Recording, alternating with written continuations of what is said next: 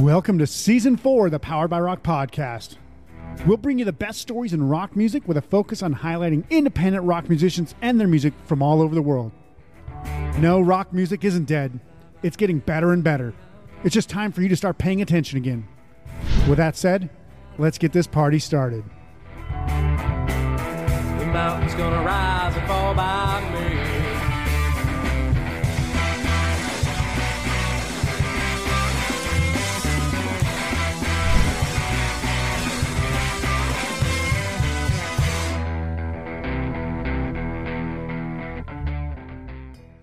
Hello and welcome to the Powered by Rock podcast. We're only speaking with one of the coolest guys in the punk rock scene, in Sam King of Get Dead and the newly created genre-blending punk hip-hop project. That's a mouthful. Codefendants today. Get Dead has evolved from an acoustic punk rock band to a more up-tempo sound over the last couple of albums, sort of like layering some Rancid on top of Social Distortion, in my own opinion. But in the process, making something totally new and incredibly hyperactive in a live setting. Over the last couple of years, Sam also got linked up with Chesky Ramos after helping raise some funds to release him from prison. And the friendship turned into the new hip-hop punk sounding style that is labeled Crime Wave, which I find is to be awesome, to form the Codefendants with Fat Mike of No Effects rounding out the lineup. I'm super pumped to talk to Sam today about all of this and more because he is one of the single most interesting people in the punk scene today. Hey, Sam, welcome to the show. Hi, thanks for having me, man. How you doing? That's quite the intro. Thank you very much for that, man. Yeah, well, I didn't want to just be like, hey, this is Sam. He's in a band or whatever. Like, you know, go check his music out. That's how I talk about myself. I'm like, I'm kind of in a band. Yeah, that's how most people try to do their own intros. It's like, oh, don't do it. Always get yourself a hype man. Yeah, straight up, man. A manager. Always have a manager. Yeah, exactly. The manager, you start realizing that as like you start being in a band longer and longer. They're like the main function of a manager is to be the asshole. Yeah, like you got to get fucking paid, or they're short on money, or you need something or something. You'd rather have the manager going and being a dick than somebody in the band, because then you don't like the band. Yeah. And so. Yeah, exactly right. It's like, you got to do the dirty work, but you don't want to do it. And you want to come back, but it's like, I don't want to have to deal with that manager. It's like, well, he's kind of our manager. We're not going to get rid of him. Yeah. So, it's just, you know how he is. You know how managers are. Yeah, exactly. Guys have to have a fall guy. I didn't want to say it. Well, I want to talk first about Get Dead because I find that, the music, obviously, like I mentioned in the intro, it has evolved over the years. I mean, it was, and it kind of still does have that acoustic punk rock vibe to it, but you did layer a lot more up-tempo, more electric guitar. And when I've seen you live, obviously you're not just playing, folk rock or anything like that. Yeah. So what was the kind of like the decision? Was there actually a turning point, or did you guys just decide, hey, we're going to just like start seeing what it sounds like with like a more up tempo and start throwing some electric stuff on here that's not fully acoustic? Honestly, I think it was just like a natural progression. I mean, we've been a band for way too fucking long. Like, yeah, I think it was like 2007 or something. Yeah, dude, I don't even know the math on that shit, but it's but it's like over 10 years for sure. So, I mean, the first EP that Get Dead ever did was called it was just a self-titled, and it was all electric. It was hardcore. Yeah. Almost. It was like thrash like that. And then the next one we did was Letters Home, which was acoustic, but it was only acoustic because we didn't have any fucking money to do the electric shit anymore. We're like, damn, that shit was expensive. And with the acoustic shit, we could like do all the pre-pro stuff like at our house, and then bring it in there and just get it mixed, is which we did with Josh Garcia at what's the name of that studio? It's in the Tenderloin. Yeah. Hyde Street Studios. Okay. That's where like Tupac did a bunch of shit. Santana, they did Digital Underground there. It was just like this history there. So we loved working there, but like it was pretty expensive. But for some reason, the Letters Home album, it didn't like blow up, but I mean, people liked it a lot. Got recognition, yeah. Yeah, but from that day forward, we have always been called an acoustic folk punk band. Yeah. I was kind of worried about that because, like, if I say this, I feel like I'm going to be an asshole just by saying that, because I don't consider you guys to be like an acoustic punk band, like Social Distortion, for example. No one that's ever come and seen a Get Dead show has ever been like, damn, that's a good folk acoustic band. Get Dead has probably played all together, maybe like in the 11 years we've been together, we played like 5 acoustic shows. Yeah. Maybe. And that's because they were like, you know, at a socks fucking skateboard tent at some festival, or like inside a record shop that we couldn't get loud at. So it's funny to me. I mean, at the beginning, it was bumming me out because they were comparing us to, like, they were saying Irish folk punk. And I'm like, Irish?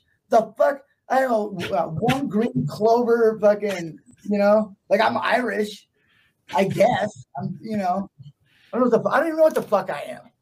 So get that was kind of like weird. And then still to this day, people like, I don't know how many new press releases we've done and how many times we've like gone over this with people.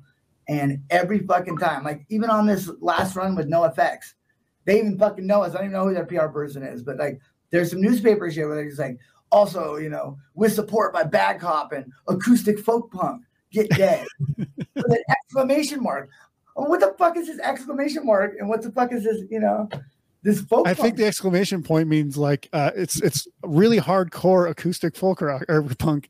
I mean, it's so hardcore that there's no acoustic instruments. Yeah. Well, I guess the drum set technically is acoustic, but yeah. Yeah, but it's we got amplified it now, so you know. Yeah. Yeah, and that's why I thought it was weird. Every time I kept seeing it, I was like, acoustic. And I'm like, I remember when they came out with like the first album, but I don't remember like heavily listening to it because I like at the time I was like not super like delved into punk because I kind of did like a 10-year break for some reason. What was that? It gets to be a lot. Like listening to like one genre for a long time. Well, you know, you get like music fatigue. I did it. You know, I went through a phase a couple years ago where I was buying nothing but like, you know, like 1950s and 60s oldies 7 inches and 10 inches. It was like, oh, this is great. And then like I'm just like, I got to a point where I couldn't even hear that shit anymore. Every time I heard it, oh God, it would give me anxiety because it made me feel that at any moment I would have to get up and go flip the record over because they're 7 inches. Song. It's the worst way to listen to music of all time. You have like 2 turntables with a mixer in it, you know? Yeah. Yeah. And I keep telling people that about vinyl. I have vinyl obviously behind me, but I'm like, I still don't have a record player because I'm like, I just don't like to get up. I don't really like to get up to flip a record over. And that gives you at least 5 or 6 songs on the side. And I'm like, yeah, for 7 inches, I'm never going to play that. Like I remember having to like switch DVD or VHSs back when like somebody was like Godfather's like three VHSs long. I'm like, I don't want to do that anymore. That's why we got digital. Straight up. Like I just bought it's like, why? Because I just bought a boombox, like one of these new, like it's a huge one, but it's got Bluetooth on it. It plays cassettes on it. I just realized that there's a CD fucking thing in the top. It's like put CDs right in. Yep. I'm like, this is great. They like improved on the technology. Yeah. So with records and how hot, like vinyl's like the best selling shit right now for some reason. God knows why. And cassettes, you know, same shit. You got to flip them over. But at least like this, my boombox will flip the cassette by itself inside of it.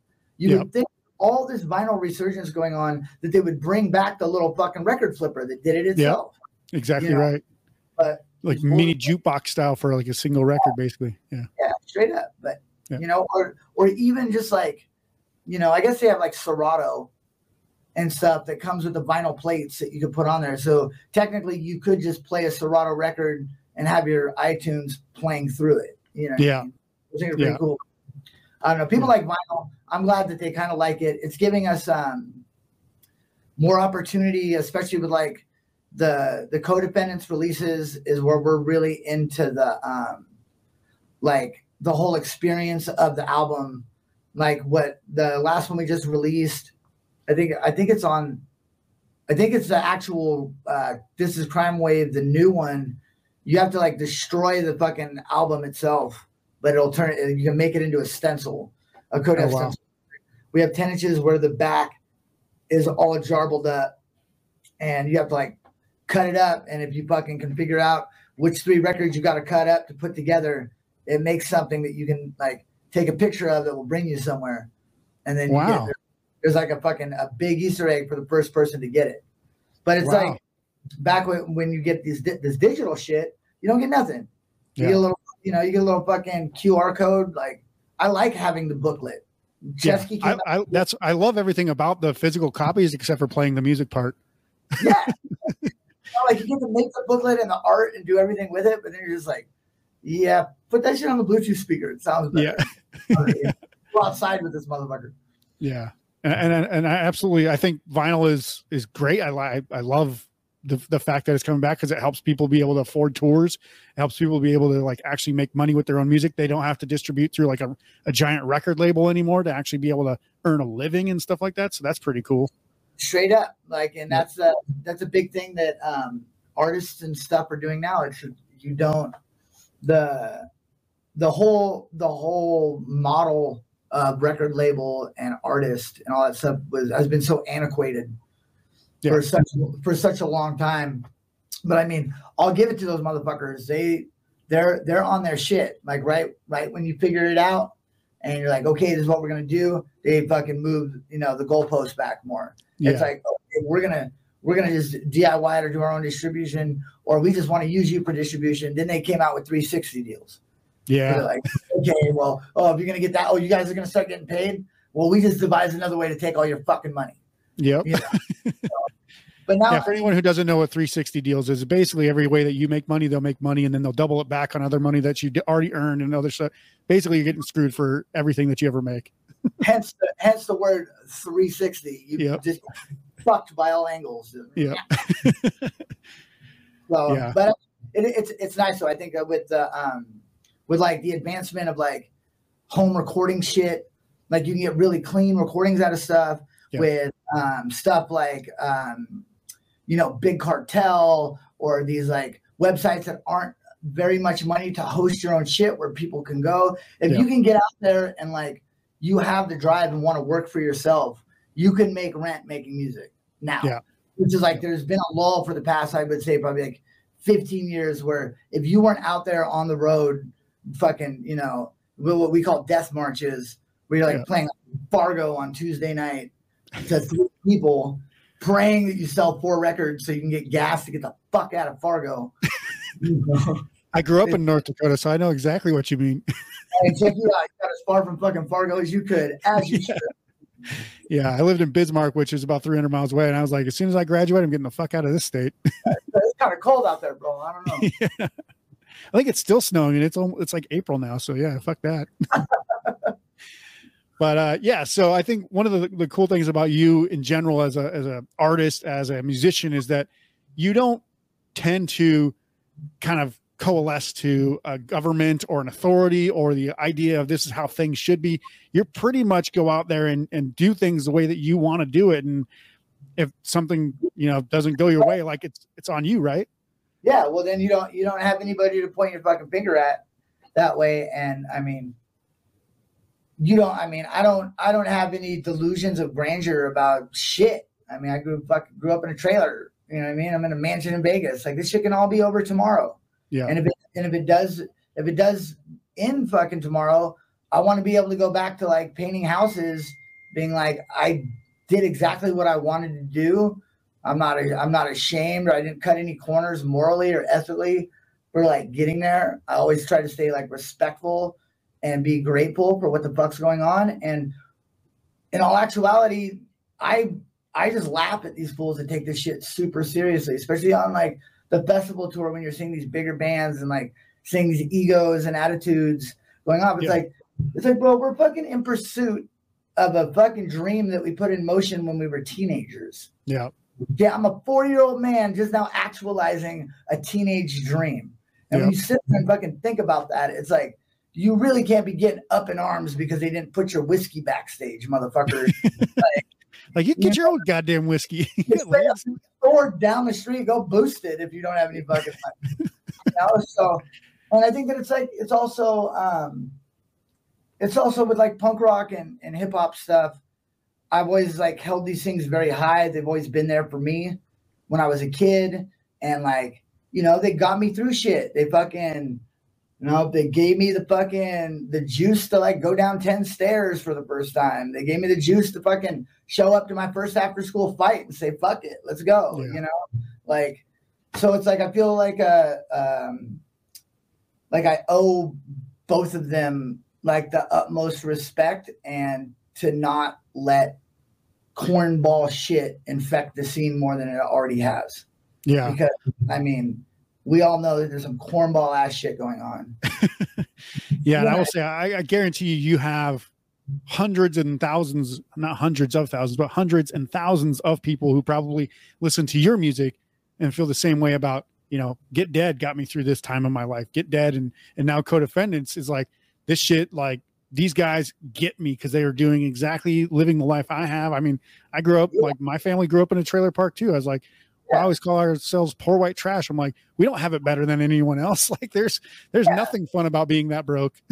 No, there's not. And it's like, I don't give a fuck. I'm a bougie ass dude now. Like I'm 41 years old and I'm going to stay at a nice ass hotel if I've got the fucking money. I have no money. Right now, my bank account is like $130 negative per year because I'll get like a windfall of cash. Like I'll get like, you know, go play a show and make fucking a couple grand. And I got $2,000 in my pocket. I'm like, we all going to have steaks tonight. Yeah. You know, steaks and 40s. Let's go. You gotta save your money for what? I'm not here to collect money. Yeah. You know what I mean? It's like, I want to be bougie. So it's funny. Like, you know, I've got into it with some, you know, some fucking like gutter punk kids and shit before where they're just like, oh, you guys are going to the hotel. It's like, yeah, motherfucker. I'm not going to hang out in a fucking dumpster with fucking who's got fucking herpes that you clearly have all over your mouth, motherfucker, to drink box wine. And you got dropped off here in a fucking Mercedes, player. So shut the fuck up. Yeah. You know, I grew up in like the Bay Area. We saw these kids get dropped off in Berkeley and SF and like nice ass cars. And then like go in front of Amoeba and start spanging for change so they can go act like hardcore in the park. Like, man, miss me with that shit. It's ridiculous. But I mean, kids do what the kids are going to do, you know? Yeah. I'm a bougie ass bitch now, and I'm gonna fucking. It's like you're not gonna catch me at a barrel burn or anything. We got central heating. I'll light some shit on fire. Don't get it twisted. I'm from the country. Yeah. Like, you know, I'm not. I will steal a car before I sleep outside again in the cold. Yeah, I can tell you. Sure. I'm willing to go to jail to stay warm. Is how bougie I am. So I think the one thing that I feel is a pretty common denominator between all of your musical projects and just kind of the general direction of your music is that you pretty much don't have a fondness for government, police, other institutions, politicians in general, and, you know, obviously other institutions that have a history of mistreating marginalized groups, obviously, in this country. It's not to say that you only talk about politics or society issues, but that seems to be kind of a common thread that kind of weaves it through itself. I was just curious, is there anything that kind of ignited that within you personally, or was that kind of just like a bunch of things that happened over the years, or how did that come to be? Yeah, I mean, it's just like the normal, you know, fucking poor kid upbringing and shit. You know, my mom went to prison a few times. She killed a man, and like I had to go live with my grandparents for a while, and then like get reintroduced to my mom. And so like I always, you know, went to visit her in prison, and I just like since then it's just like left a bad taste in my mouth. And growing up, just like watching how like the police would like sheriff showing up at our house and the way that they would treat me, they would treat my mom and the friends, and like, you know, it puts hate in your heart with that shit. Yeah. And then it gets to a point where it's like you start getting older and you start realizing that like, yo, when I see a police car next to me, I don't even have a criminal record. I haven't even done anything, but their presence makes me uncomfortable. Yeah. It's like PTSD. It's like, I don't like them. I don't like the shady shit that they do. I don't think that like, I know that it's necessary, much like religion. Like if anybody believes that there's a fucking man in the sky keeping notes on you, got more power to you. Yeah. I want you to think that they're keeping notes on you, because if you believe that shit, if he wasn't there, what the fuck would you be doing? Yeah, you know, exactly. So, I mean, do we need law enforcement? No, I don't think so. I don't think that anybody should be put in a fucking cage because the registration on their vehicle is out. Yeah. And they weren't even doing it. Like, for instance, single mom, 3 kids, 2 jobs, can't pay the fucking registration because she had to pay rent and get groceries for the kids. Gets pulled over on the way to her fucking second job of the day because she has no registration on her car. Yet she didn't run a red light. She wasn't speeding. She's obeying the law. Cops pull over. She fucking gets her car impounded, can't make it to work, loses her job. Now she's got court. She can't get to court because she got 3 fucking kids at home. So what does she get? A bench warrant. What do they do? Next time she gets her name run, boom. She goes to fucking jail into a cage because of a sticker on the back of a fucking car that she was, you know. I don't think that that's not law enforcement. That's money. You know, that's fucked up. Now, do I think somebody's a fucking rapist, a pedophile, somebody's going to break into somebody else's home and steal their shit that isn't theirs? Like, do they need to be fucking enforced on? Absolutely. But I also think that there's people that want to complain about this shit all the time, and nobody has any suggestions of what to do. Defund the police. Blah, blah, blah. Okay, cool, motherfucker. Then what? Then you get like what's happening up in Portland and shit. They got whole zones in there that are fucking chaos. My buddy sends me videos of crackheads just shooting heroin in his car when he's trying to go to work in the morning. Yep. Buddy of mine lives up in Oregon too, up in Portland, and he was like, I just about got mugged by a freaking crystal meth addict while walking my dog. I was like, Jesus. Yeah, it's like at like fucking noon. Like, you know what I mean? And you got to sock those people in the face. Fuck them. But in order to stop this, what could you do? All right, my thoughts. If you're a cop, you got to fucking police in the neighborhood that you fucking work in. Give them fucking 10 blocks of that neighborhood. You're more likely not to pull over that single mom that's got 3 jobs with the kids for the sticker because you know her. Your kids go to school with her kids. You understand what's fucking happening there. You're not going to be doing fucking shady shit. And if you do shady shit, everybody in that community knows your ass. Yep. As you go on fucking cutting half of the fucking assholism right there in half. You want fucking cops to quit shooting fucking people, quit being fucking aggressive, make those fuckers do fucking 10 hours, 12 hours of fucking jujitsu every week. Make them roll with other people and be fucking humbled. Yeah. Don't give them 150 hours of weapons training and then 15 hours of hand-to-hand combat training. Yeah. No hours of fucking how to fucking de-escalate people with mental health issues or people that are just having a bad fucking day. Don't give them any training. Just teach them how to fucking back. What do you think's gonna happen, dude? Yeah. And so as much as they think that they're like, you know, the police are enforcing the law, really they're creating laws as they make things happen because they're like, well, this is, you know, in my estimation, this is breaking this law, but it's like, you're not actually the judge. So you don't get to make that determination on the spot. You just need to make sure this person is seen before a court of law. But they do. I just got off 2 days ago. I just got off of my parole, and it was for a felony assault on 3 people that were trying to fuck with us in LA. And it was 3 fucking grown men running their mouth, and I fucked them up. And the cop immediately charged me with 3 felony assaults, with 3 felony intimidation of witnesses. Because the cops were across the street, and I pointed at them. And I said, if you guys keep fucking barking, those men will not help you. Yeah. And that was intimidation of witnesses. But the cop's not the judge. Why does he get to say, oh, this is a felony? Motherfucker, you don't get to put that on me.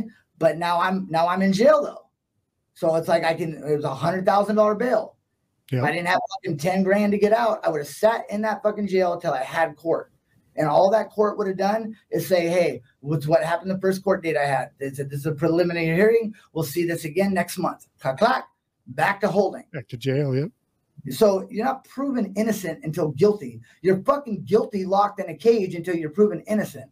Yep. So this is where my whole authoritarian, anti-cop fucking shit comes through. It's like, you're pissing in our face telling us it's raining. This whole thing is based on privatization of fucking jails and making money. And then the state being in cohorts with the fucking privatized company, which is supposed to be illegal. You know, these people are telling us to separate God and state, right? Well, the separation of God, the Constitution. Motherfucker, it says in God we trust on the money. Yeah. It says God, you say the Pledge of Allegiance before you start every Senate fucking meeting. Yep. And God we trust. What is this? Why are you telling me that? Oh, this ain't about fucking religion and shit. You know, there's one like at least one major party that is invested fully into promoting Christianity versus pretty much any other belief system. Anything else, either fucking one of the parties, and that's why I don't ever want to be known as like a political band because I don't want to like have all of our content about that, and I don't want people to be coming to us to make up their own decision on their political and, you know, their life decisions. All we're doing in both bands is stating facts. We're not writing any fiction. All this shit is shit that we've gone through, and we're not even trying to put a biased lean on it. You know, like, this is it, good or bad. This is what the fuck happened. This is how it's making me fucking feel, and it made me feel this way and such that I feel that I need to share it with some motherfuckers, because I hope that you motherfuckers feel the same. And this will like maybe either A, calm you down enough to fucking get you through the day, or B, make you mad enough to throw a fucking Molotov at a cop car. Don't do that under my request, but you know, stipulation right here. Let's not throw Molotov cocktails unless they assault you or do something fucked up in your neighborhood. Then you can kind of, I mean? Like whatever it is, whichever way they go, whether they want to go, you know, if they want to go pacifism way or if they want to go the fucking militant way, it doesn't matter. As long as people aren't just sitting idle in some mediocrity, fucking rubbing on their phone where everybody's got a filter on their fucking face and shit isn't real. And it's like a lot of these new generation kids never had older OGs to fucking school them on how to behave in public. Yeah. You're getting 25-year-old men that are fucking trying to act like they're fucking lumberjacks and shit. They want to act tough at a fucking bar. You sock them in the face and all of a sudden they're crying and calling the police. Like, do you not understand how this works, young man? Yeah. Back in the 90s, you might have got shot. So you should be happy that you just got an ass whooping instead. Wake the fuck up. You know? Yeah. Like the 90s were fucking, kind of wasn't that fun. Yeah. You know? Everybody looks back like, oh, it's grunge and hip hop. It's like, yeah, and people got murdered all the time. Yeah, bro. People used to, and like in the Bay Area, people used to just drive by in their car and you made eye contact with them because you're sitting at the bus stop. They would hit the brakes on your ass and be like, you dogging me? Yep. What set you from? And they would get out the car and then you'd have to fucking run or fight, motherfucker. Yep. That was just sitting in a bus. Now it's like, oh my God, did he look at me aggressively? I think I need to talk to a therapist. The funniest shit to me right now, and I'll get off the political shit, is the fact that I was talking to my nephews and I was like writing like a quick note to my brother in cursive. And they were like, what the fuck are you doing? What is this? Like, they know, like, how can anybody read this shit? Yeah, what the fuck is this? I was like, you guys are like, one of them was like 12. The other one just graduated as a Marine. And I'm like, yo, bro, this is cursive. They're like, oh, they don't teach that in school anymore. I'm like, how the fuck are you guys going to read the Constitution? Yeah. It's all in cursive. All of it. You know, oh, it's translated online. Yeah, but what if computers stop working? Yeah, you got to go see my one nephew brought up, the younger one brought up a good point. I was like, yeah, but you need to go see the original one so you know what the fuck it says. And he's like, they got printers, bro. They just make that, like, they just change whatever they want in there anyway. That's probably not even the original one. Yeah. It's like, true. I think Nick Cage stole that a long time ago. I was going to say, Nick Cage already got that one. You know, I watch all Nick Cage movies, dude. They're so fucking crazy. I don't know if it was I think it was the Declaration of Independence he got, but not the Constitution. But either way, same. Yeah. Both in cursive. Yeah, for sure.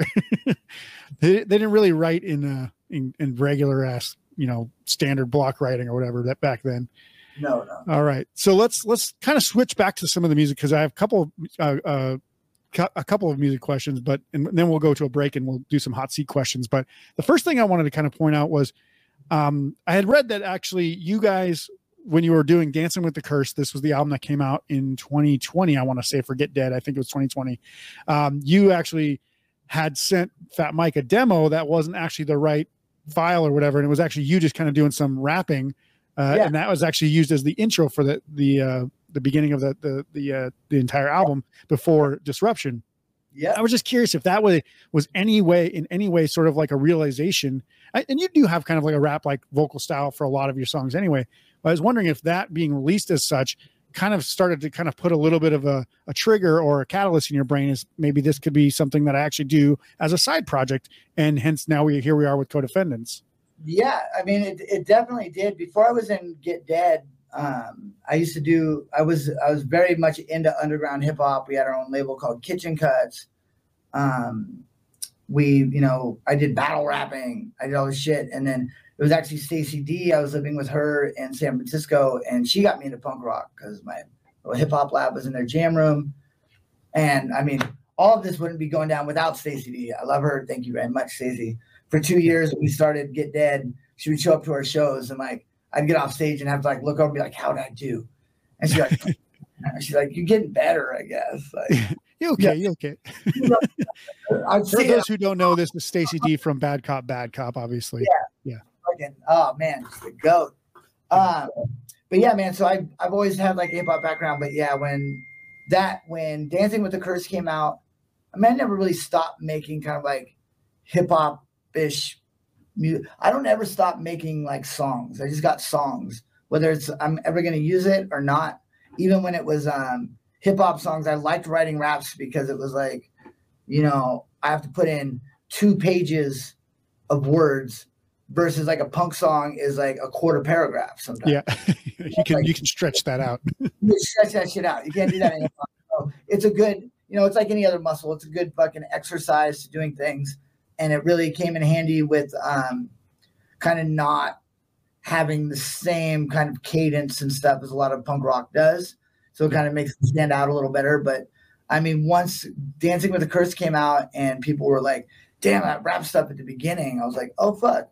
Oh, yeah. Like, you know, I think we all get into kind of older, you know, people over like 35, 30 get into this like mentality of like back in the day when I was a teenager, it's like you were either a metal head, you're a hip hop head, or you're a fucking punk rock head. And it's all you listen to strictly. It's how you said, you're like, I got to take a break from punk rock. Yeah. You know, and so now I think very much so that the normal consumer of music is listening to everything, like your whole genre and everything's off of Spotify or YouTube or whatever. So everything's on shuffle.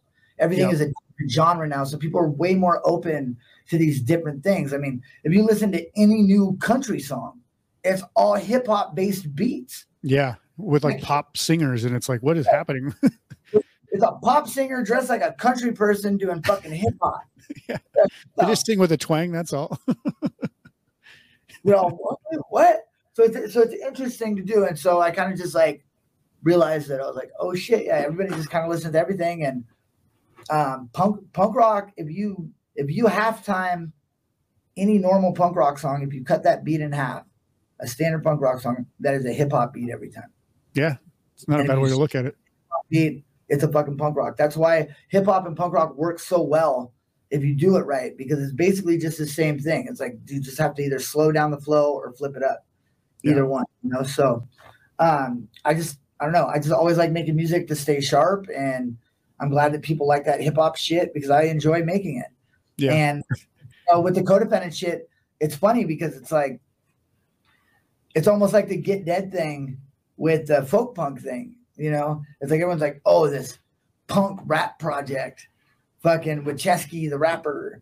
And, you know, Chesky loves that shit because it's like, when I'm I thought that was interesting too, because I'm like, he was essentially an acoustic folk punk. He is a folk rocker.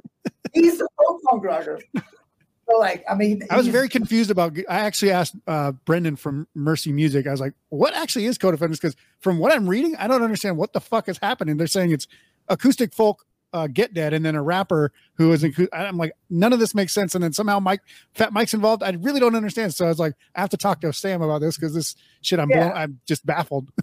I mean, that's why I came up with that shit of calling it crime wave, because it's kind of like, you know, it's like new wave or something like that. It was because even with Get Dead, for 10 years, every time we do interviews and stuff, people always ask like, well, how would you classify this music?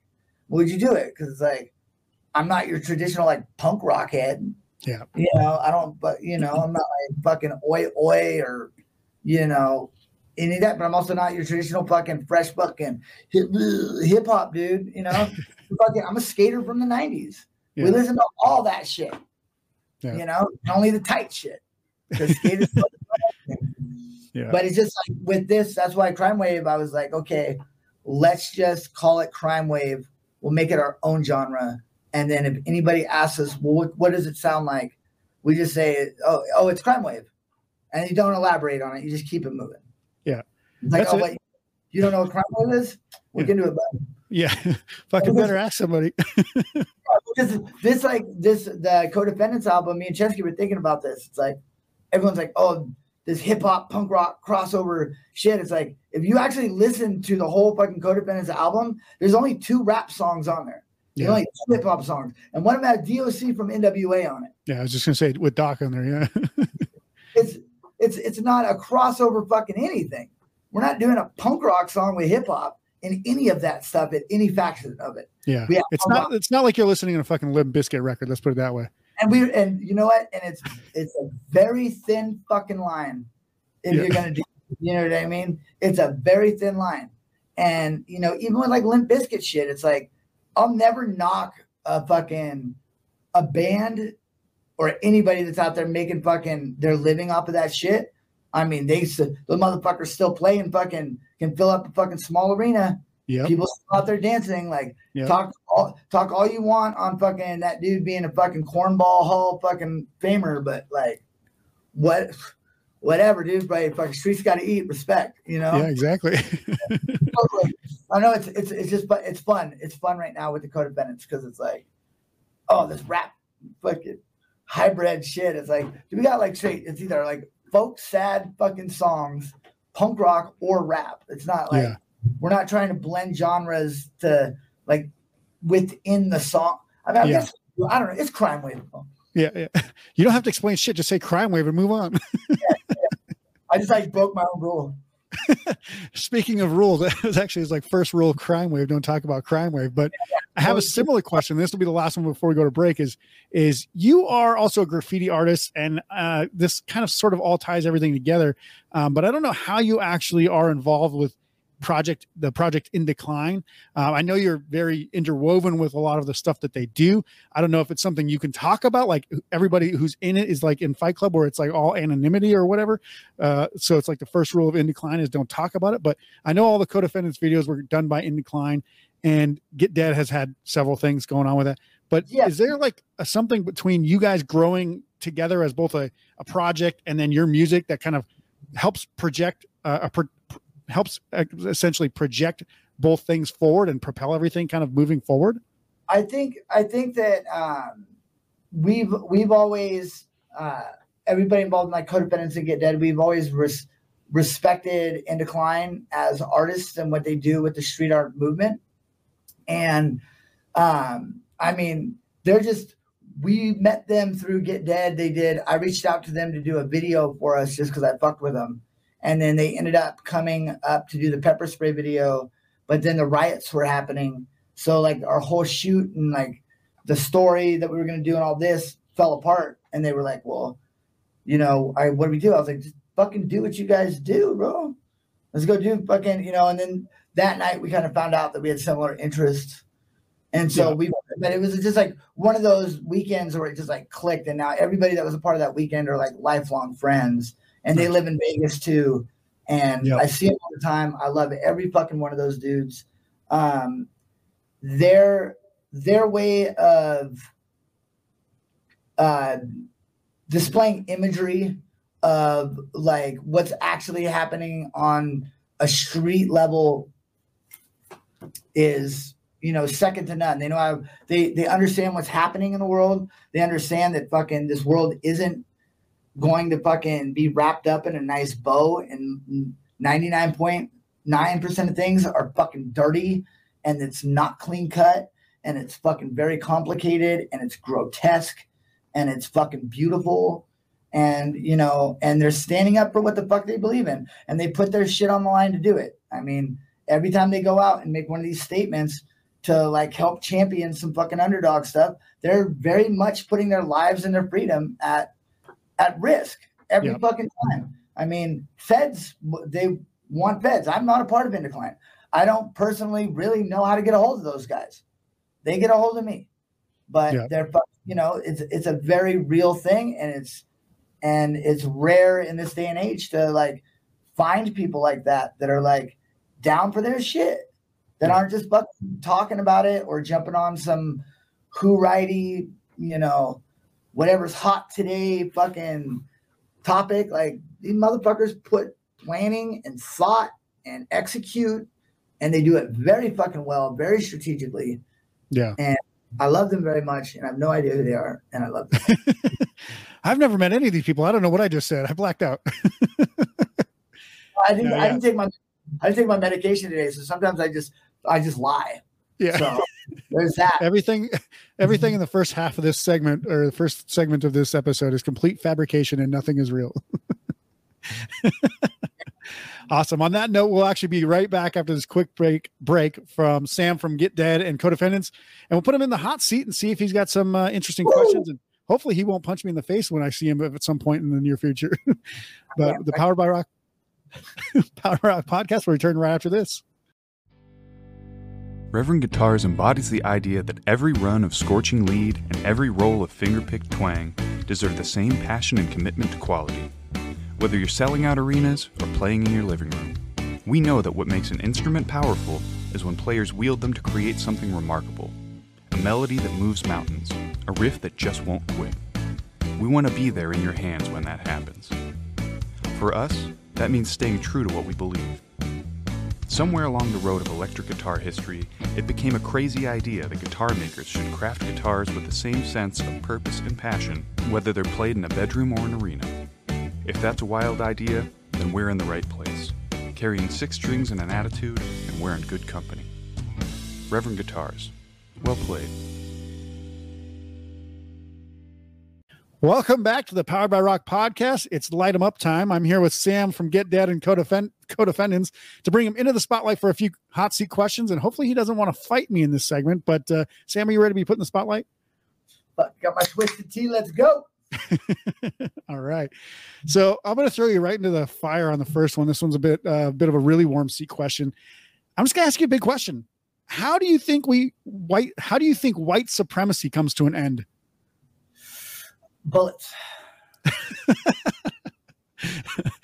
Have more bullets than them, I assume. Yeah, bullets. You know, there's I think I mean, I don't know, you know, like to tell you the truth, I think that it's almost like there's nothing you can really do about it. People are gonna fucking raise their fucking kids under some bullshit, and it's not gonna be their kids' fault.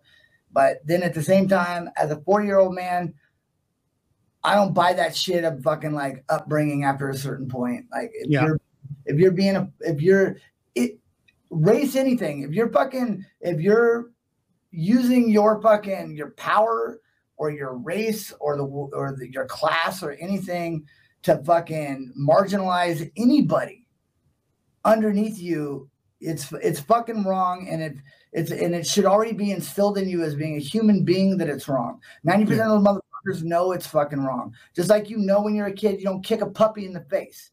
Yeah. You know what I mean? It's like, like if you're going to be a fucking white supremacist, you're going to be a racist piece of shit, just stay the fuck away from me. I mean, my main advice to you is don't. How do we deal with it? Bullets, in my opinion. Do we get to do that? No. But if you're going to have your fucking ideals, just have your fucking ideals. Just keep up your fucking self. Don't be fucking showing up trying to have your little fucking whack-ass Hitler fucking march down Main Street in America. You dumb, confused fucks. We went over there, Americans went over there to fuck the Nazis up. My grandpa went over there and fucked those German grandpas up for being Nazis. That's America, great America. So how the fuck are you going to sit here talking about make America great again with a fucking swastika on you? You dumb, confused fuck. That's why I say bullet, because it's the only way. Yeah. When I was going to say, a lot of people just think, oh, I can't wait till all these racist old people die. I'm like, you think that that's going to kill racism and white supremacy? Hell no. Fuck no. It's not a matter of waiting until they die. No, and a lot of that shit is all fucking based on fucking class and fucking money and old money and fucking keeping people down. And, you know, a lot of the racist, and I mean, it's easier for me to fucking say because I'm fucking white, but it's like, you know, the way that I feel about a lot of the shit, and it's probably just because I grew up fucking trailer trash shit, is that to me, this is like, I grew up as a skateboarder. So homophobia and racism and shit like that never existed. Yeah. You know, like that's why skateboarding, I think, is one of the great equalizers of fucking human beings, because you can't cheat it. You can't go to Hot Topic and just like hold the skateboard and be fucking down. Yeah. You know, it doesn't work. Like you have to put in your work, and you have to do it by yourself. No one's there to fucking help you, and real recognize real. Yeah. So, you know, it's very similar in just the punk music scene as well. As like, no one's going to hand you the fucking keys to being like the next big punk band. You have to go out and put the fucking work in.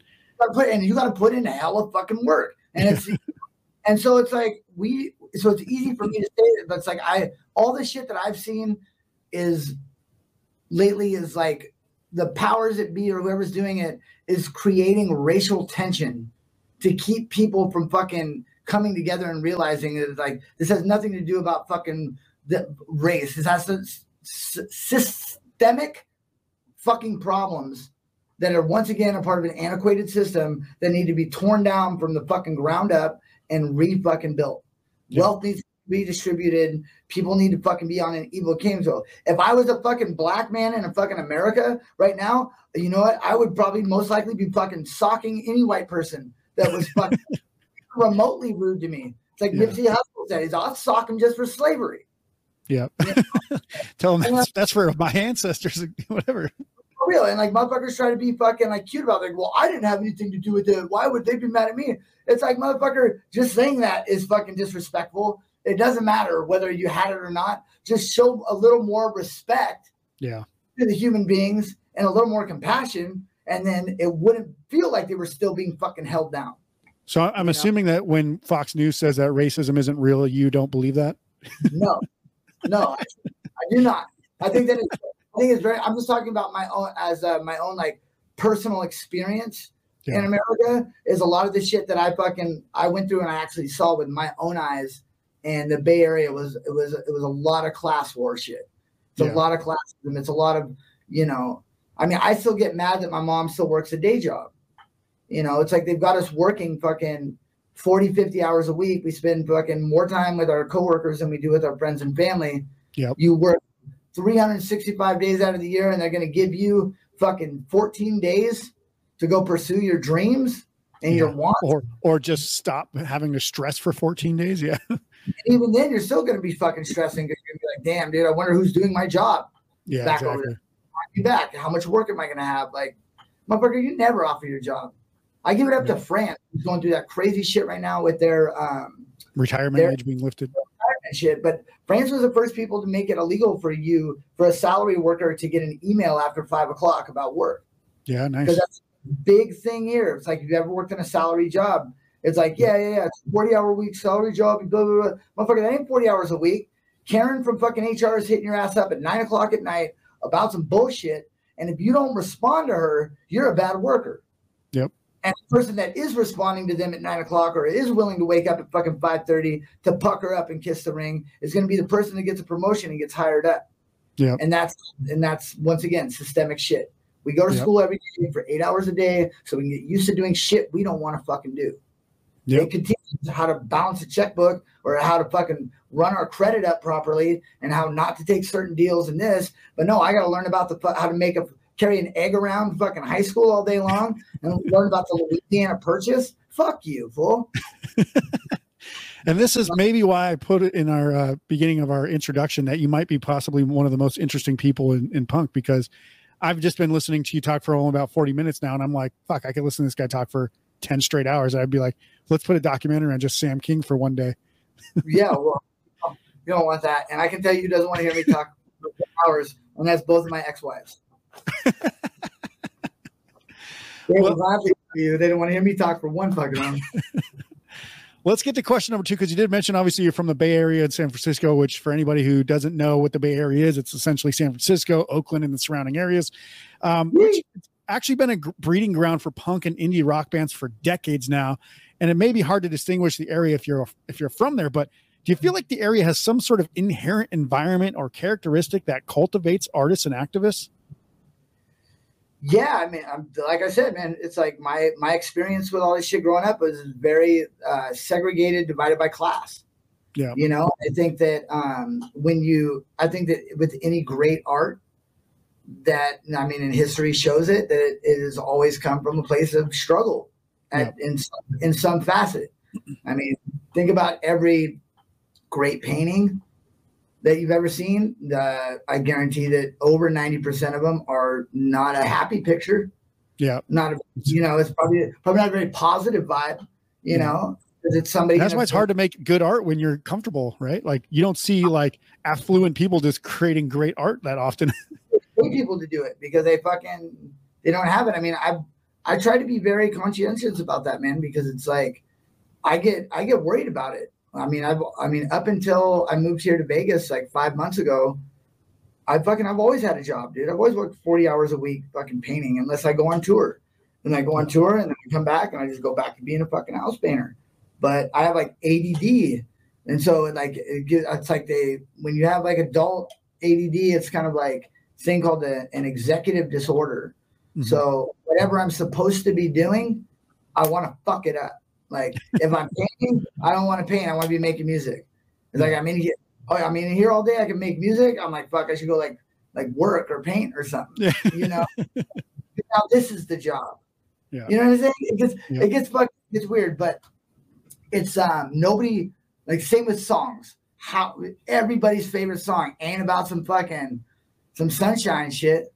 Yeah. I mean, I bet you're hard pressed to even you want a hot seat question to ask somebody. Tell me, name 5 positive songs that they've or what's your favorite positive song of all time? Be like, fuck, I don't know. Don't Worry, Be Happy. Fucking whatever Justin Timberlake did for the Trolls movie, I guess. I don't know. I mean, yeah, was that Justin Timberlake? Or I think so. It was like it's just like Happy, or I don't even know what the fuck it was called. Yes. Happy. Yeah. Yeah. Well, also Pharrell did a song called Happy because I'm happy. You know, the clap one. Yeah. So there we go. And then that might have been one I'm thinking of. I don't even know. I don't. We have 3 fucking songs all with the word happy in them to be a happy song. Other than that, there's nothing else. You know, there's no. I mean, I guess Smash Mouth. You know, you rock hard, get your game on, go play. Well, self-motivation, probably because he was depressed when he wrote it, right? He had to try to get himself out of a hole. Exactly. I mean, Smash Mouth's recording studio was across the street from my house in Campbell that I just moved away from. And they mainly record like underground hip hop heads from the South Bay area. It's weird. Oh, that's very cool. Yeah, cool. I'll do that little pop-up music video bubble thing now. Right. So question number 3, a little bit of a softer question, but this is just open to your interpretation. But what's your favorite thing about creating music? I would say that my personal thing that keeps me going with it is like lately it's been like collaborating. So, you know, Chesky's got his war chest of just ill-ass producers that he's been working with for 20 plus years. I've got my fucking punk rock fucking friends that I've been working with for 20 plus years. And now we have Fat Mike in the fucking mix. So now it's almost bringing me back to that same story of being like worried about like being too comfortable. Cause I'm like, in a mansion, you know what I mean? Like I don't have to go to work. I don't have to fucking, you know, do this thing. And it leaves you all this free time to have these existential questions that you normally don't have time to think about. Yep. And so you find yourself in a very skittish place. And so, and then there's that other one in the back of your head of like, all this shit could stop tomorrow. And then what do I do after that? Well, that's where, you know, just, I'm a big believer in just like, I'm not religious at all. I'm a big fucking believer in like, this is all one moment. This isn't time. This is just one big pow, you know, and we're all in the universe. We just manifested into Sam talking to you on the podcast. Me and Isaac killing it. You know, it's our time to be these things right now. And so with like collaborating and stuff like that, that's what I think keeps me humbling about it is like, it can't all end tomorrow. But if you live righteous, and that's why I say I'm not religious, because the word righteous brings up like this. But you can still believe that there's goodness in people and act that way, right? Yeah. You know what? There's a lot of shittiness in people, and you can go through life. And I've done it before, where I've shut down, and we build these walls to keep people out, and that's just our defense mechanism, so we don't get fucking hurt again. But if you keep that kind of shit up, you don't get to make connections with people. And are you going to get fucked over again? Is it going to hurt? Absolutely. But you have to fucking, you know, is the juice worth the squeeze at some point? Is making honest connections and moving through life, doing what you know, and your gut will tell you when you're doing something wrong. It's like, it goes back to that racist shit. You motherfucker, you know that don't feel right. Yeah. You know what I mean? You know when you do something and you're like, oh, that was fucking corny. You know what I mean? Yeah. But I find in my personal experience, if you move through this motherfucker being truthful, being honest, and fucking just doing what's right every time with what's going on in here, things fucking work and things happen. It does, and that doesn't mean that they're gonna happen overnight because you're being fucking nice to somebody or you help somebody, but like, and faking nice is definitely not the way to get where you want to go either. That's a quick way to get fucking karma to come up behind you and just fucking stick one in your jugular. Yeah. And just, weep, weep, weep. Like, yeah. And it is, man. And so it's collaborating with people is like really keeping me busy and grounded on it, because it's almost like it's a whole different art form than, especially going from like skating where it's very individual to like Get Dead. And then it's like, okay, now I've got like 4 girlfriends I don't get to fuck, but I have to argue. You know what I mean? Like, we all have our own, everybody's so, you know what I mean? Everybody's still got their sensibilities and their fucking, this motherfucker thinks there's chemtrails. This guy fucking doesn't. This guy's a vegan. This guy wants to go shoot a moose. Like, so it's cool to get that level of like always learning stuff. I mean, we're working with fucking Fat Mike, bro. It's like, that dude's very fucking set in his ways, very like, and you know, he's right a lot of the motherfucking time. But it's the same feeling as when you got to like, and he'll admit when he's wrong. It takes a second. I mean, it takes a long fucking time. But like, if you feel like some kind of direction in music, in this instance, is going, if you feel strongly and like you don't want that part changed, or you think that it could be better, you've gotta like still stand up for yourself and still like push through that. And every time, if you stick with it because you know you're fucking right, because you fucking feel it in your heart, it comes out on top. Or it works how democracy sure works.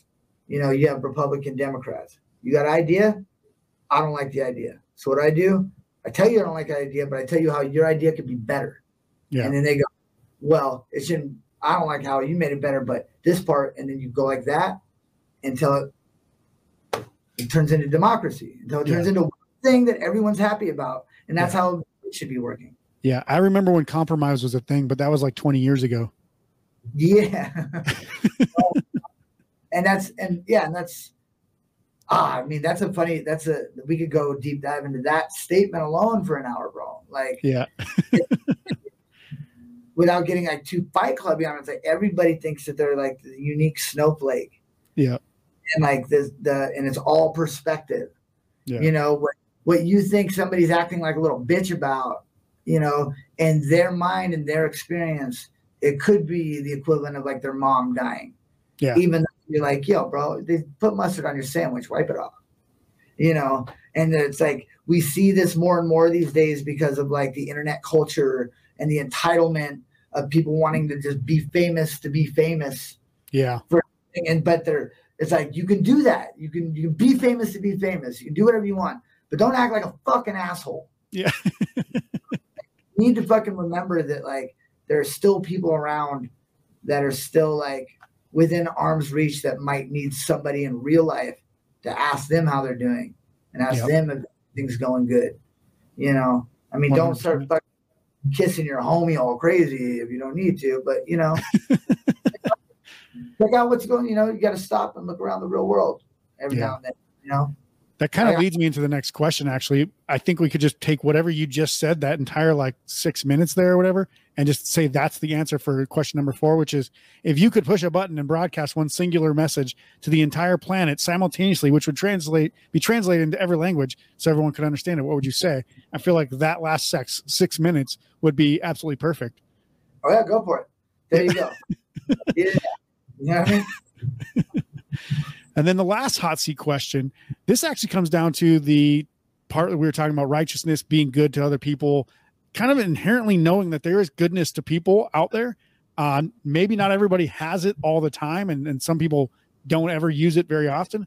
But Mark Twain once said, but who prays for Satan, who in 18 centuries has had the common humanity pray for the one sinner who needed it the most? Which to me is like, holy shit, like that's a pretty like bold thing to say. Like, there's no Christians out there that are praying for Satan to get better or to reverse his thinking. But that's exactly, if you were a Christian, you would believe that that should be done.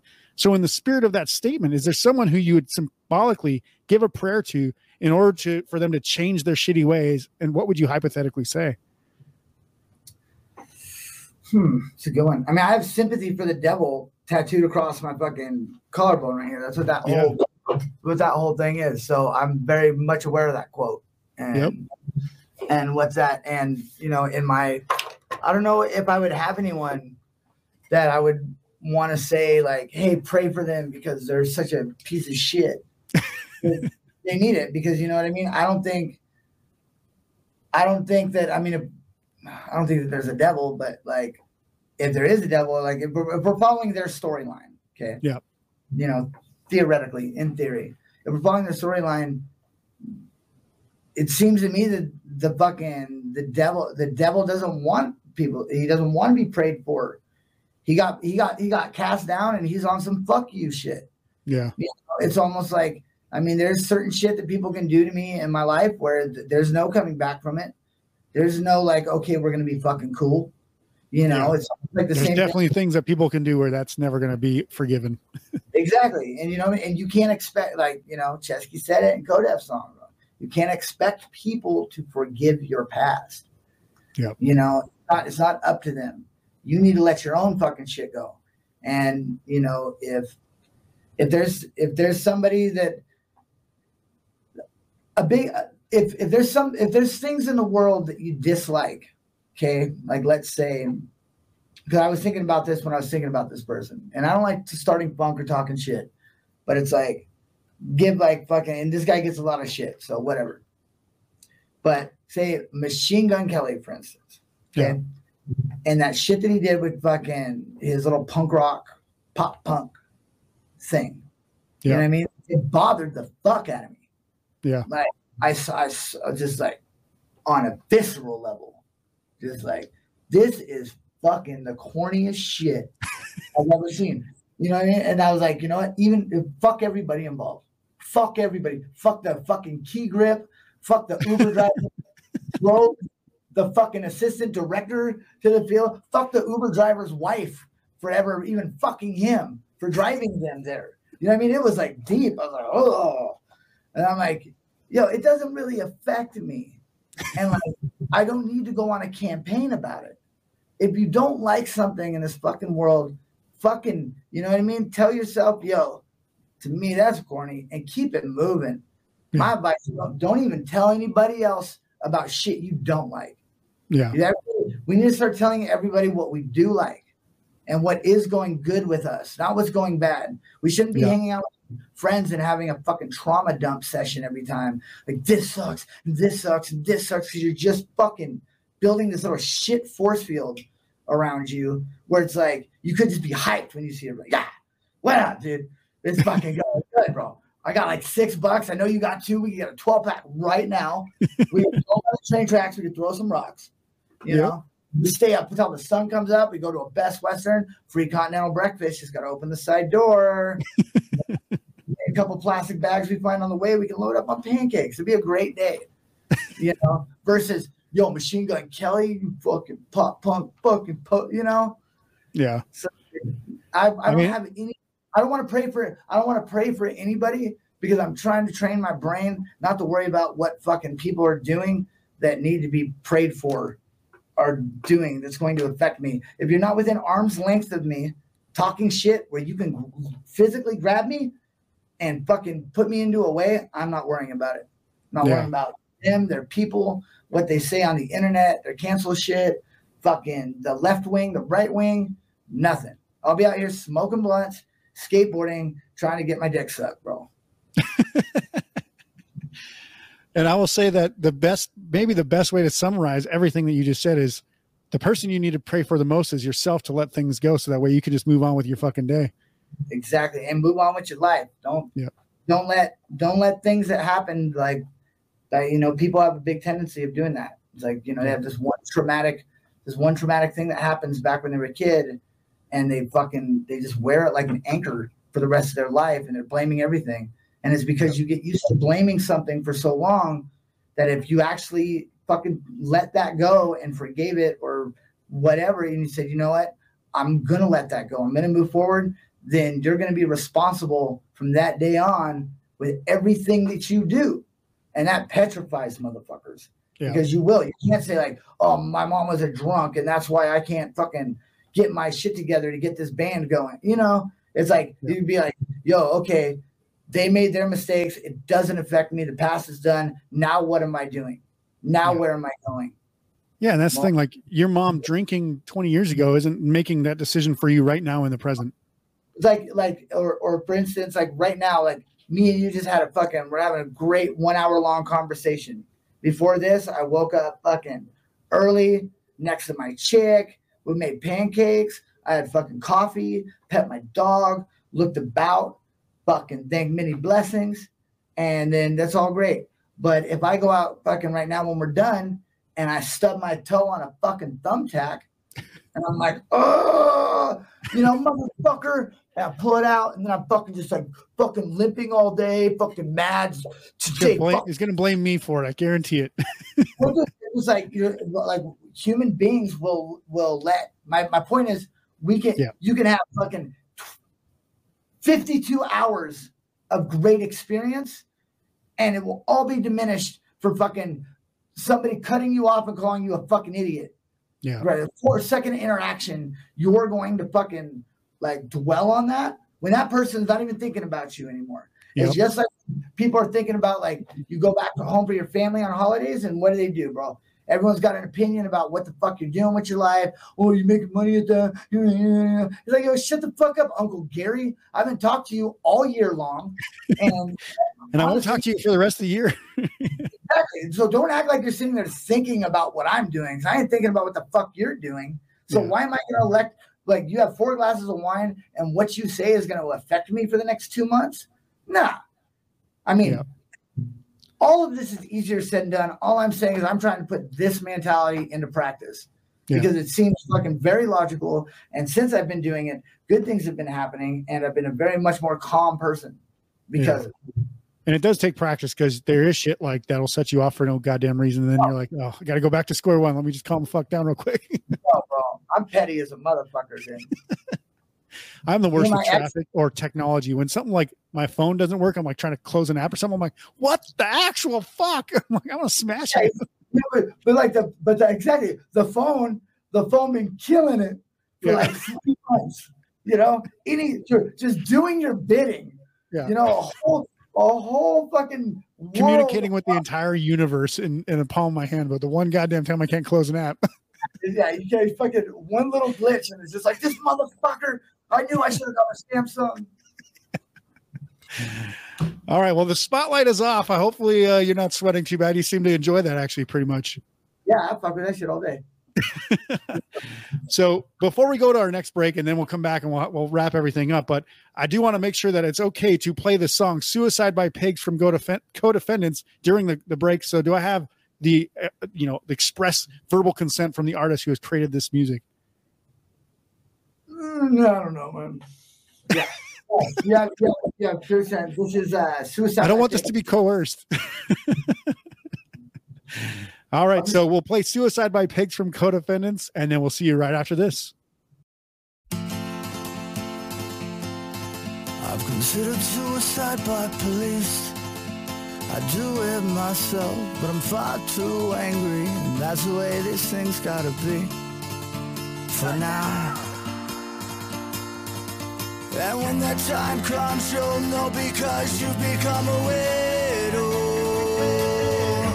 Organizing all those things that you disliked about me, and I hope piece by piece that it finds you no peace at all.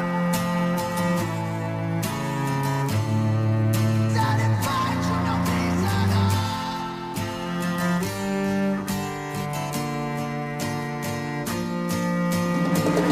Never had a smile that lit up every room that I came into. All those intentions were self-serving. If my eulogy reads like a scene from some bad Hollywood movie, it it seemed that none of you knew me.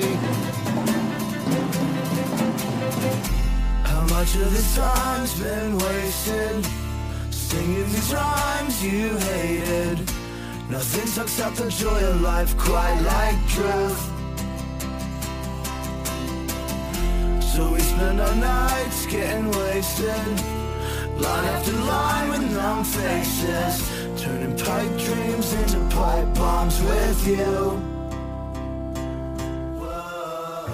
Beneath some rubble, buried in a modern concrete tomb, with Western comforts, they will find the remains of our youth. In a venture box, they'll uncover letters and mixtapes, left a trail of breadcrumbs that will never lead to any place.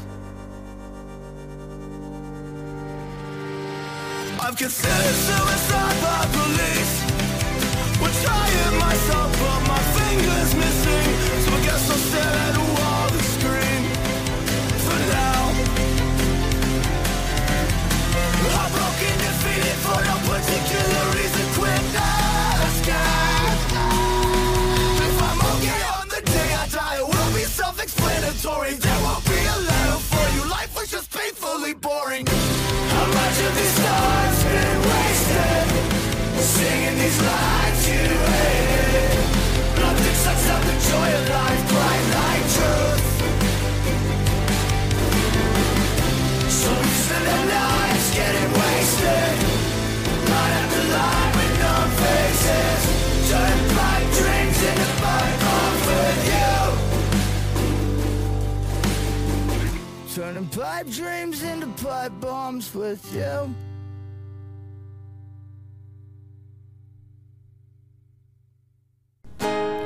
Running your own music career is incredibly difficult.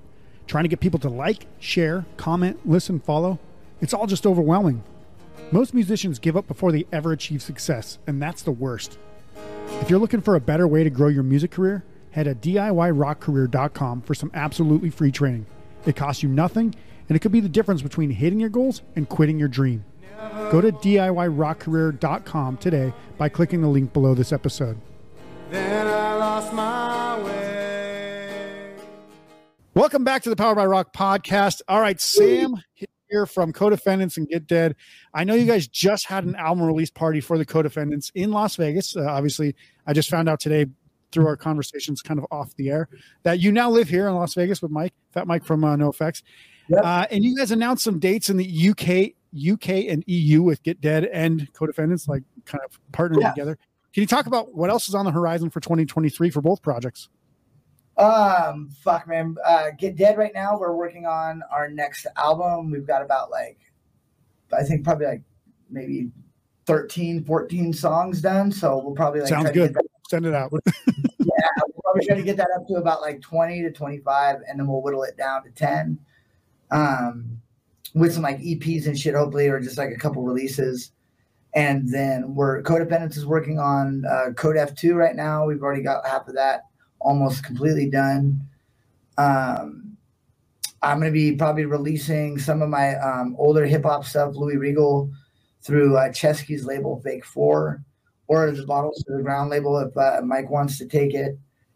We're going to be touring, man. We got the Codependents tour coming up with Zeta.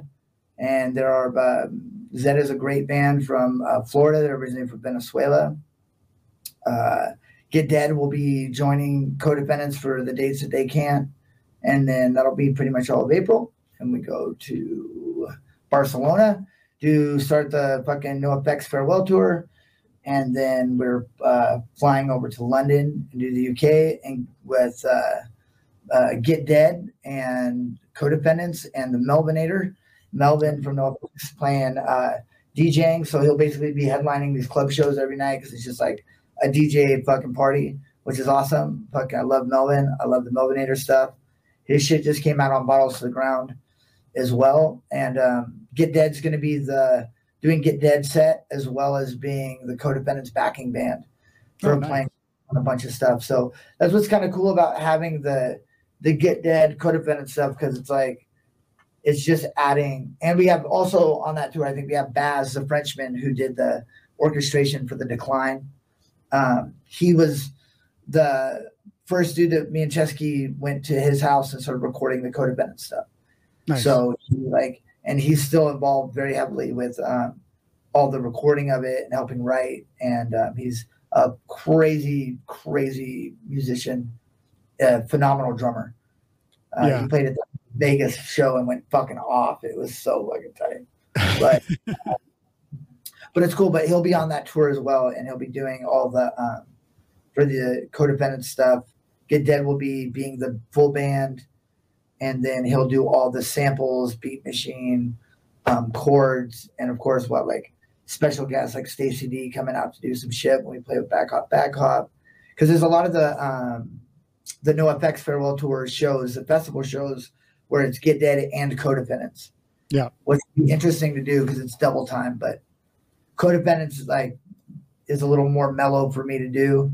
It's more singing, whereas like a Get Dead set is, I could easily do a Codefendant set and then a Get Dead set, but I don't know if I could do like a Get Dead set and then a Codefendant set. Yeah.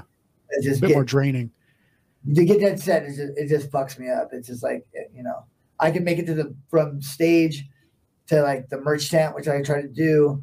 I'll sit like right after we play, go to the merch tent for an hour, and then when that's done, I'm normally like in the van trying to put on dry clothes and going to sleep because it's draining, and it's never. Well, the one thing about your particular performance during a live show is you are hype the whole time. I mean, it's not like you're ever like for any 1 second like, all right, let's take it down a notch, let's like do something. But like for anybody who's never seen Get Dead live, you have to see them first of all, but your eyes always roll back in your head. You'll be singing and it looks like you're actually dead. I don't know if that has any relation to the actual band name or not, but it's like get on that level, get with Sam on that level to where you're like fucking rocking so hard that your eyes are rolling in the back of your head.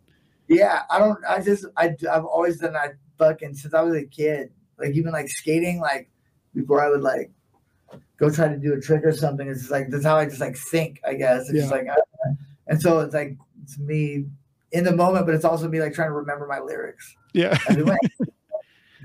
But yeah, man, I don't think that anybody should. I mean, I don't personally fuck with any band that like the band isn't sweating by the end of the first song.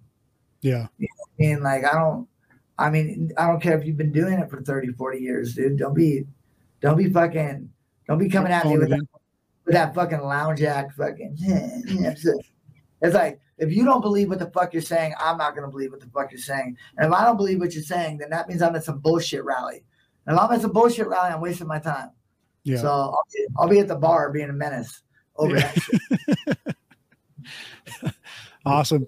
I could keep talking to you all day, but I know we'll have a further conversation at some point other times, but whatever. I mean, the Punk Rock Museum in Vegas is opened up now, and anybody that's listening to this, come to Las Vegas, check it out. They're doing guided tours. We just had Louis Seidel from Suicidal Tendencies. He was just here at the crib last night, but he's been giving tours. Got Mike's down there giving tours. They have a whole website with a whole schedule of tours. They have like, they're gonna have Tim Armstrong's coming to do some tours. Yeah, you can go on the website, sign up, check it out. Fucking punkrockmuseum.com. Well, I know even like people like Nubs, who I've met a couple times here in Vegas, and she's moved here. She's doing tours. She's involved with the museum. So, it's like everybody they have a wedding chapel. Yeah, they have the Triple Rock bar down in the bottom, dude, fully fucking stock bar. They have a wake service that you can do for if the homie dies. They have a tattoo shop in there just in case you do it. They have everything in there you can fucking touch and you can feel. This isn't on some, hard rock casino shit. They have a full jam room in there. You can go play motherfucking Germ's guitar if you want. You never know who the fuck you're going to see there. I was just there yesterday or 2 days ago when they did the opening. Fucking Flea was walking around. Yep. Yeah. Fucking Flea. I was like, that's motherfucking Flea. I just watched him in a movie called Babylon, which is a crazy movie. Yeah, I haven't seen that one. That's the one with Brad Pitt, right? The new one. Dude. Yeah. It's crazy. First 5 minutes, an elephant shits on like 6 people. That'll keep your attention. It's like, all right, you got me. I'm hooked. That could be your clickbait for this episode. In the first clip, Sam shits on it. Awesome. So the only last question I have for you is, what new music would you recommend people check out right now, other than Codefendants or anything from Get Dead? Oh, what have I been fucking with? I have been, Chesky's, I know he's codependent, but I really fuck with Chesky's stuff. Chesky's album that he just came out with, This Guitar Was Stolen Along with the Years of Our Lives, is just, it's beautiful. And there's some songs on there that we were actually going to be on the Codefendants album that we just didn't hash out, that he ended up like making very beautiful and putting on that album, like Long Shot. Check out the song 2020 from Chesky and Long Shot are both done. The animation, everything's done by our friend Morgan's brother is his name. And it's 2020 will make you fucking cry.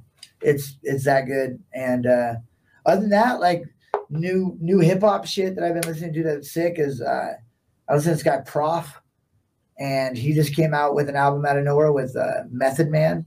Which I was like, Method Man's doing some shit. That was sick. I've been listening to a lot of Oliver Tree lately. I think that he like writes really good fucking pop songs, and like his whole aesthetic is fucking super good. And then on my indie shit right now, I'm listening to a lot of like fucking like Surf Curse. Okay. Yeah, they actually, I think they're playing in Vegas today or yesterday. So yeah. Yeah. No way, bro. Fucking. So I hope it's today, because I would definitely check them out. Surf Curse or who was the other guy? There was a dope one that was actually, you know what? I think I'm mixing it with another band. I think it's Couch Surf, not Surf Curse. My bad. Okay. Yeah. But I know it's Surf Curse too. I just think I saw the flyer and I thought for some reason it was Surf Curse, but I think it's Couch Surf. So negate that. Surf Curse is great, man. Them and a Goth Babe, and there's one more, but I can't think of the name of it. But it was on some like Tame Impala shit, but not Tame. But I don't know. I'm all over the place with the music stuff. I've been listening to a lot of AJJ. Okay. Yep. They're actually going here in Vegas for When We Were Young Fest, I believe. When We Were Young Fest later this year. So yeah, they're like one of the little tiny bands in the corner of the flyer.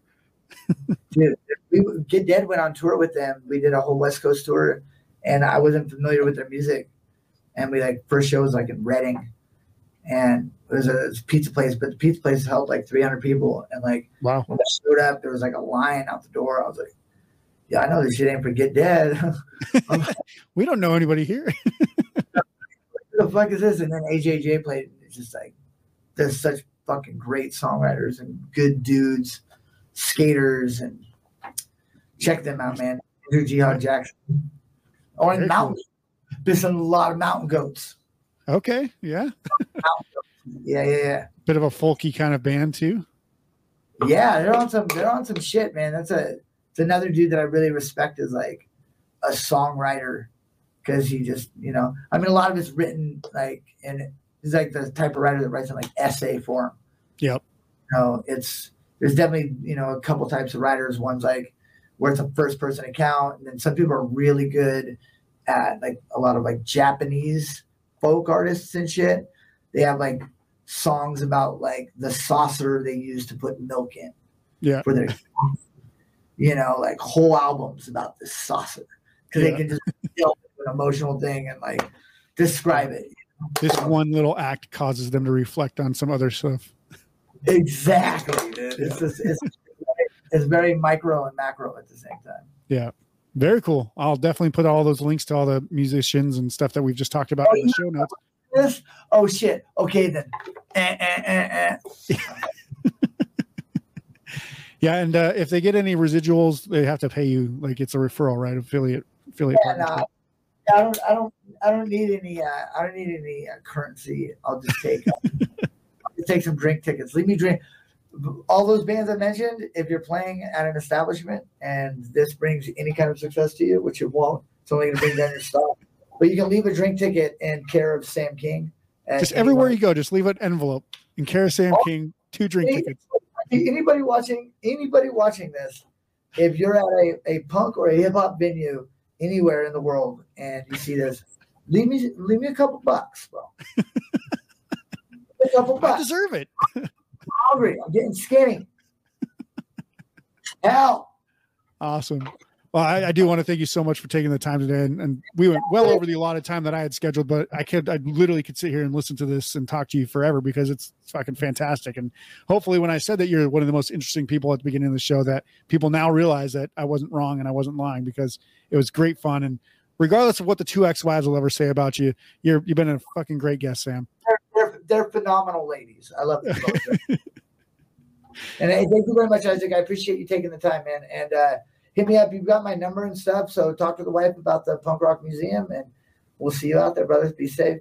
Sounds good. And guys, make sure to check out the show notes below this episode to get the links to the music, social media for Get Dead, Codefendants, and pretty much anybody else that we've mentioned in the shows today.